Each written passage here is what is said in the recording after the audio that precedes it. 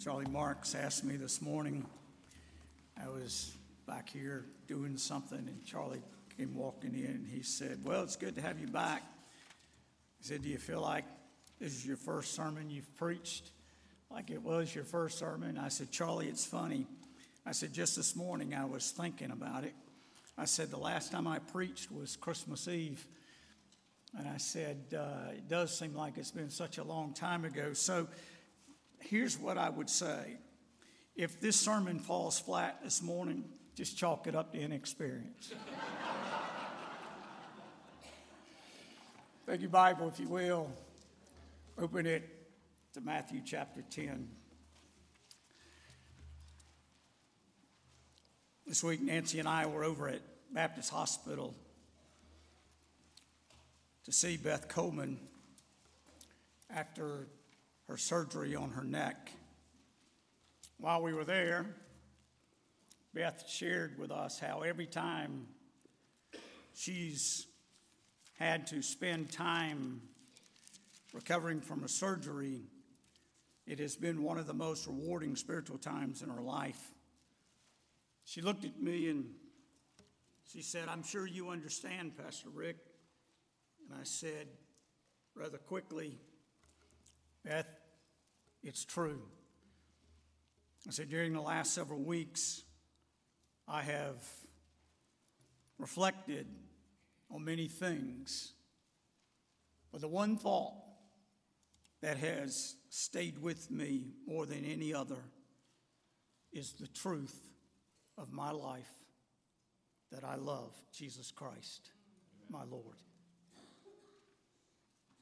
You know, it started the night of my surgery. After my surgery, Nancy was asleep in the fold-out chair there in the room, and one of the aides came in, and I don't know what time it was in the morning. Seemed like it was like 4:30. And he said, "Mr. Bird, we've got to go walk again." So I got up, and we went walking down the hall, and we were having a good conversation. We went to one end. We were turned around and coming back by the other end. And I had gotten hiccups that night and trying to get rid of them, everything I could do. And one of the other aides had said to me, "Hold your breath and they'll go away." And I'd done that for a couple of times, and it worked. But they would come back. But they had gone away at that point. And this aide, it was funny because there was an African-American man and woman who were both from West Africa, who were working different shifts. And then there were a man and a woman from the Philippines working both shifts. And I discovered that Moses Cone has a program where they invite, recruit people from other countries to come and work there at the hospital. But they were some of the nicest people. And as we're walking down the hall, I saw the man from the Philippines in the snack room, and he's the one that had told me about holding my breath. And I stuck my head in, and I said, "I just want you to know it worked." He came out, and he said, "Well, I'm glad." He said, "I just want to say something." And I said, "What's that?" And he said, "You're different." He says, "We get a lot of people in here, patients." He said, "But you just seem different." And I said, and I don't know why I said this. I don't normally say this. I should, but I don't. I said, "Man, I just love Jesus. I'm a Christian, and I just love the Lord." And he looked at me with a smile on his face, and he says, "Christ does make all the difference, doesn't he?" And I kept reflecting on that thought. And I kept asking myself, why don't I say that more often? Why don't I tell people more often that I love Jesus? You know, we talk about I love the church, my church, I love my small group, or I love my Sunday school teacher, or I love this person or that person, but rarely do you ever hear people say, except in singing, just hear them say naturally, "I love Jesus. I love Jesus Christ." staff will tell you at our first staff meeting at my house 2 weeks ago, I shared with them that moving forward, the one thing that I want people to know about Rick Byrd is that I love Jesus Christ. You can forget everything else. That's the one thing that I want people to know, is that I love Jesus. I want people to hear me saying it often, but more importantly, I want my life to show it. And I shared with them how I'd been praying for that to be true of everyone here at Cornerstone as well. Bible teacher Beth Moore posted recently on her Twitter account, "I love my husband. Oh man, I love my children and grandchildren. Way beyond words I do. I love my friends and co-laborers in Christ so deeply. But the love story of my life has been with Jesus of Nazareth, whom I have never once seen and whose voice I've never once heard out loud." Some of the responses to her tweet included, "I want that kind of love for Jesus. I can't wait for the day when I see the one whom my soul loves finally face to face. It's completely crazy and at the same time the realest thing in my life, this mad love for Jesus." Another one said, "I feel the same. I'm so grateful for all the wonderful people in my life. But I'm most grateful for the love of Jesus, his passionate, tender care for me, and his consistent and intimate companionship with me." And then another one, "Amen, I love Jesus." Friend, we've all thought it. We've all said it. We've sung it here this morning. Oh, how I love Jesus. But here's the question. When we say, "I love Jesus," are they just nice, pious-sounding words, or do we really mean it? How do we know that we really love Jesus? How do we know that our love is genuine, that our love is real for Christ? Well, according to the Bible, we're commanded to love both God and his Son, the Lord Jesus Christ. Those are the two foundational commands in the gospel. When asked the question on one occasion, "Teacher, what is the great commandment in the law?" Jesus answered, "You shall love the Lord your God with all of your heart, with all of your soul, and with all of your mind. This is the great and first commandment." Other gospels even add strength. In other words, love the Lord your God with all your heart, with all your soul, with all your mind, and all your strength. So loving God with your heart and all that you are is the first and greatest command of Jesus. Then in our text, in Matthew chapter 10, verse 37, look what Jesus said to his followers. "Whoever loves father or mother more than me is not worthy of me. And whoever loves son or daughter more than me is not worthy of me."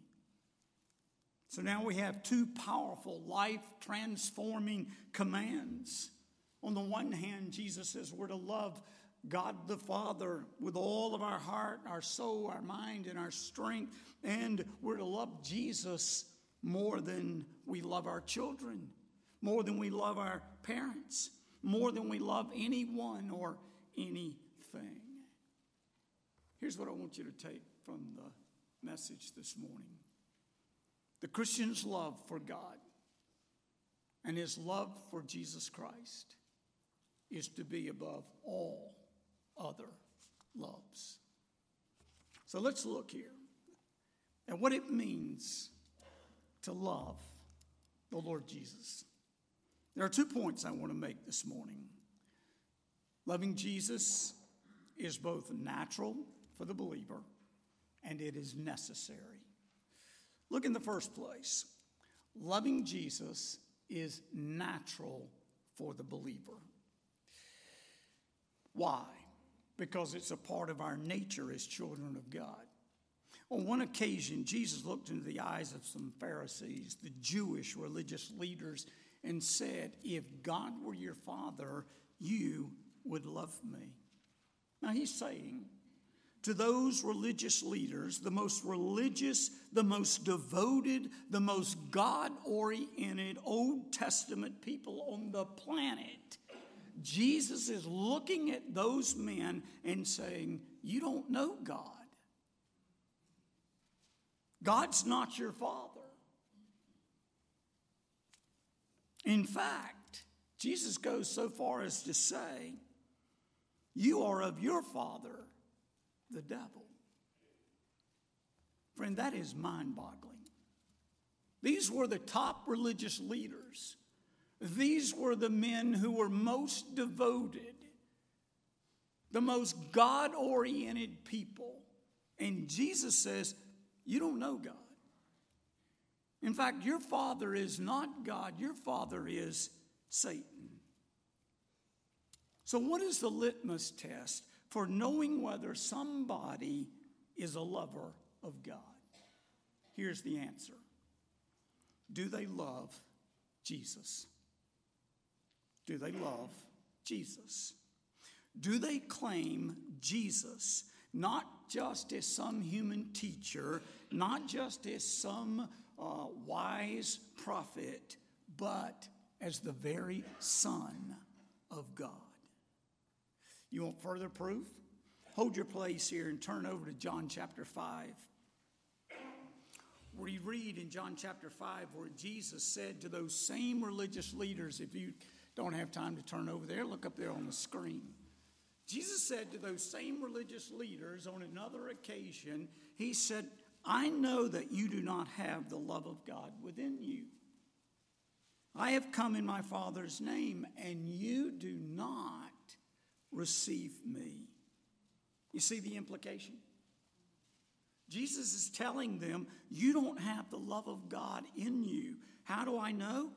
Because you don't receive me. Friend, why is that a big deal? Why is Jesus making such a big deal out of this? Simply, you can't have one without the other. Loving Jesus is the test of whether you love God, and loving God is the test of whether you love Jesus. So when you're witnessing to someone and they tell you, "I worship the same true God that you worship," Jesus would say, "No, you don't. You don't even know God. If you don't accept his Son, the Lord Jesus Christ, you cannot know God, and you cannot love him." Where does that love come from? You remember the story about the Pharisee who asked Jesus to come to dinner in Luke chapter 7? Turn over to Luke chapter 7. Now, if you read the passage there in Luke chapter 7, we read where this Pharisee who had invited Jesus to his house for dinner, he didn't take the time to wash Jesus' feet. He didn't kiss Jesus. He didn't do anything to show affection for the Lord. But suddenly there's this woman of the street, a prostitute. She's leaning over Jesus' bare feet, weeping. Tears are falling on Jesus' dirty, tired feet. And then she takes her hair and begins to wash Jesus' feet. The Pharisee at this point is bent out of shape. He can't believe what is taking place right there in his house. And he says to Jesus, in essence, "If you're a prophet, you would know what kind of woman this is, for she's a sinner." That's what he's saying in verse 39. And then Jesus proceeds to tell this Pharisee a story about two debtors One owed something like $5,000. The other, a small amount, probably around $5. And this man forgave both debtors. And Jesus asked the question, who will love him more? The man who was forgiven the equivalent of, say, $5,000, or the man who was forgiven $5? And the Pharisee says, look in verse 43, the one, I suppose, for whom he canceled the larger debt. And Jesus says, you have judged rightly. And then he said to the Pharisee, when I came in here, you didn't kiss me. You didn't wash my feet. But from the time I came in, this woman has wept over my feet. She's washed my feet with her tears. She's wiped them with her hair because she has been forgiven much. So where does love come from? It comes from being stunned by being loved by God. The fact that God, the God whom Isaiah proclaimed was holy, holy, holy, the sovereign God of this universe, the one who created this world and everything in it, the one who reigns supreme over all. When you and I come to realize that this God who created this world, who brought my life into existence, loves me with an unconditional love, who has extended grace and mercy to me, we will be so overwhelmed by that truth that it will humble us and it will cause us to do as this dear woman did, and that is to bow before the Lord Jesus Christ and to give him everything that we have to show our appreciation and our gratitude for what he has done for us. This love comes from being overwhelmed by the person of Jesus dying on our behalf and rising again. Though we have no merit at all in ourselves, when that truth grips your life, when that truth grips your heart, there is nothing or no one who will ever take first place in your life over Jesus. He will truly be first in your life. And you will say with the Apostle Paul, I count everything a loss because of the surpassing worth of knowing Jesus Christ, my Lord. I want to ask you this morning, what in your life is more valuable to you at this moment than Jesus Christ? Oh, you say, well, nobody or no one. Really? Who gets the majority of your attention? Who do you think about the most? Who do you do things for the most? Friend, Jesus deserves our love. It's only natural for the child of God to love Jesus because he first loved us and gave himself for us. That's the first truth I want you to see. Second is, loving Jesus is necessary for the believer. How do we know if we really love Jesus? Well, according to the Bible, we know we love Jesus by what we consistently, not perfectly do and don't do. We know this because Jesus said In John chapter 14, verse 15, if you love me, you will keep my commandments.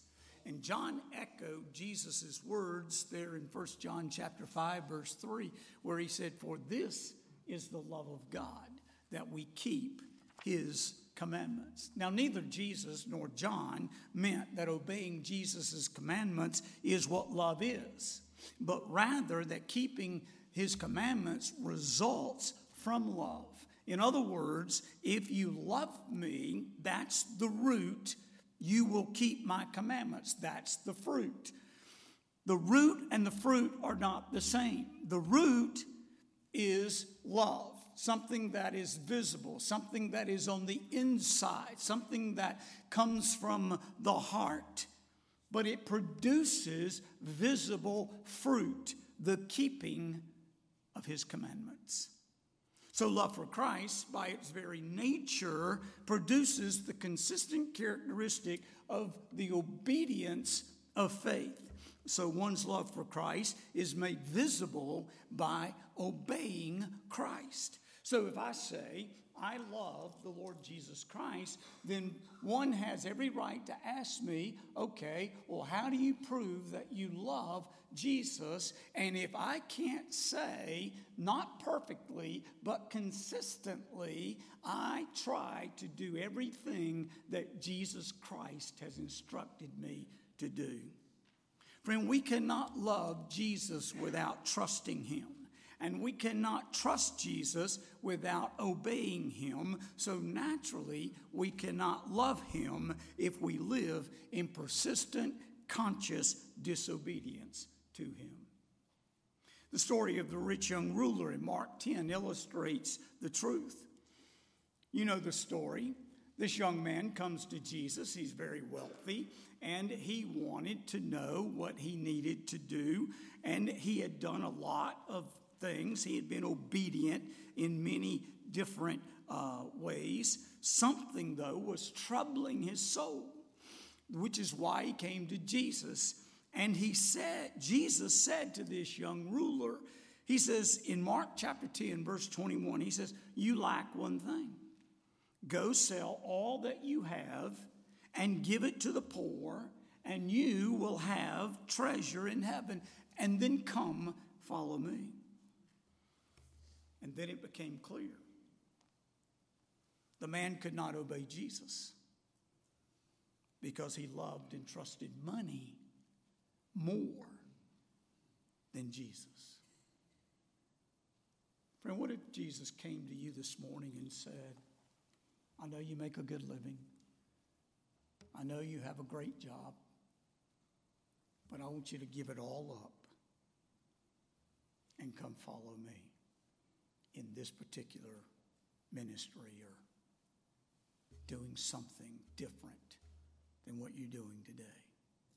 You see, it's okay to have money, and it's okay to have a good job, stable income, but you and I should never hold so tightly to that money or that job that we are unwilling to do what Jesus asked us to do in any given moment of time.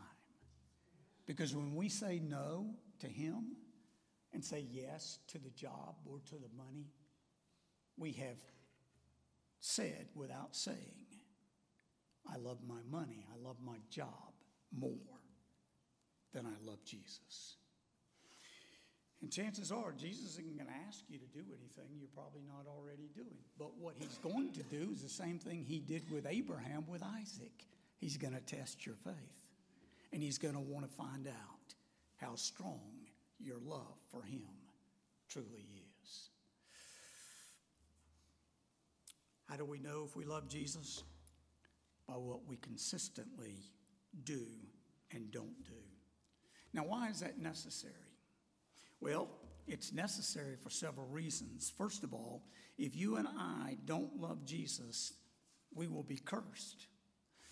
Paul puts it this way in 1 Corinthians chapter 16, verse 22. Look what it says up there. If anyone has no love for the Lord, let him be accursed.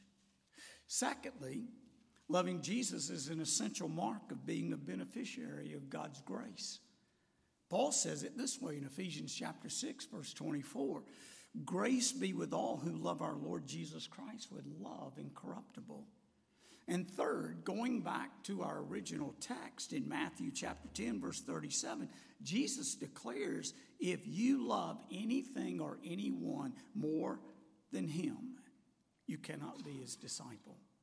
Whoever loves father or mother more than me is not worthy of me, and whoever loves son or daughter more than me is not worthy of me. Friend, if we want to move our faith from our heads to our hearts, we must fall in love with Jesus all over again. Jesus invites us to abide in his love. In John chapter 15, verse 9, he said, as the Father has loved me, even so I have loved you. Now remain in my love. I must admit, for too long, my faith was more academic than it was emotional. I knew who Jesus was. I had heard about Jesus all my growing up life. I had read the stories in the Bible. I had listened to sermons. I knew who Jesus was.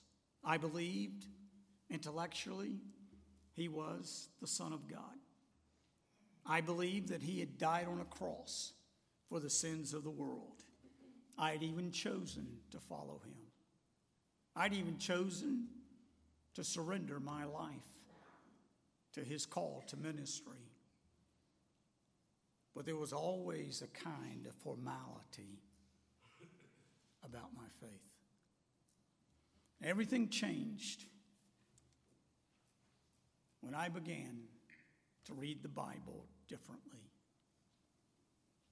And I began to not just read what the scriptures were saying about Jesus and trying to gain knowledge about Jesus, but I began to read the Bible and see Jesus as a real person. Not just someone to be studied, but someone who loved me and gave his life for me. For instance, when I read about Jesus standing by a shamed woman who had committed adultery, daring the self-righteous leaders to convict her, I imagined him doing the same for me with those who would point out my own sin, my own guilt, and my own shame, and I loved him. When Jesus, moved with pity, stretched out his hand and touched a leper, and the man became clean, I pictured Jesus reaching out his hand to my unclean life that had been dirtied and filthied by the sin and the disobedience of this life, and realized that Jesus wanted to make me clean. I loved him. When Jesus stopped and healed a woman who in faith touched his cloak and she was instantly healed, I knew that Jesus would also stop and give me his attention, and he would heal me of whatever it is I needed. When I read about Jesus, moved with compassion, raising his friend Lazarus from the dead, I knew that he could do the same thing for me in a spiritual sense. And when I was dead in my trespasses and sins, I realized that Jesus had the power to raise me up and give me new life in him. And I loved him with an everlasting, deeply grateful kind of love. When Jesus endured false accusations, when he was betrayed by his friends, rejected by his own, when he was beaten and crucified, and even experienced his own Father's face being turned away so I could be free from the curse of sin, for the first time. I saw him as a real person, and I loved him. Friend, I could go on and on. There are so many reasons to love Jesus. But here's the truth that you and I need to embrace. Jesus Christ is real, and he loves us. And for us to experience that love and to offer it back to him, we need to know him, really know him. Not just cognitively, not just intellectually, but we need to know him personally. We need to know him intimately. We need to know him deeply in the inner parts of our being. Can I ask you this morning to join me in praying over this next year that we as a church would seek above all else to know and love the Lord Jesus Christ more than we ever have. And may we more freely and naturally, from time to time, say to the people we do business with, those we share life together with as a family, those we interact with socially, and those we fellowship with in our small groups, may we find it natural to say consistently, I love Jesus Christ, my Lord. Now, I want to make it clear what I mean when I say, I love Jesus Christ. First of all, I admire Jesus more than any other being. I get my greatest enjoyment in life from Jesus. I want his approval over anyone else's approval. I want to spend more time with Jesus than I want to spend with anyone else. I feel more indebted and grateful to Jesus than I do with anyone else. I trust what Jesus says over what anyone else has to say. And I rejoice more when Jesus is exalted than in the exaltation of anyone else, including my family, my kids, my grandkids, or myself. Friend, Peter reminds us in 1 Peter chapter 1, verse 8, though you have not seen him, you love him. Though you do not see him, you believe in him and rejoice with joy that is inexpressible. So let us rejoice in who Jesus is. Let us rejoice in what he has done for us. And let us go out from here and tell the whole world, I love Jesus Christ, my Lord.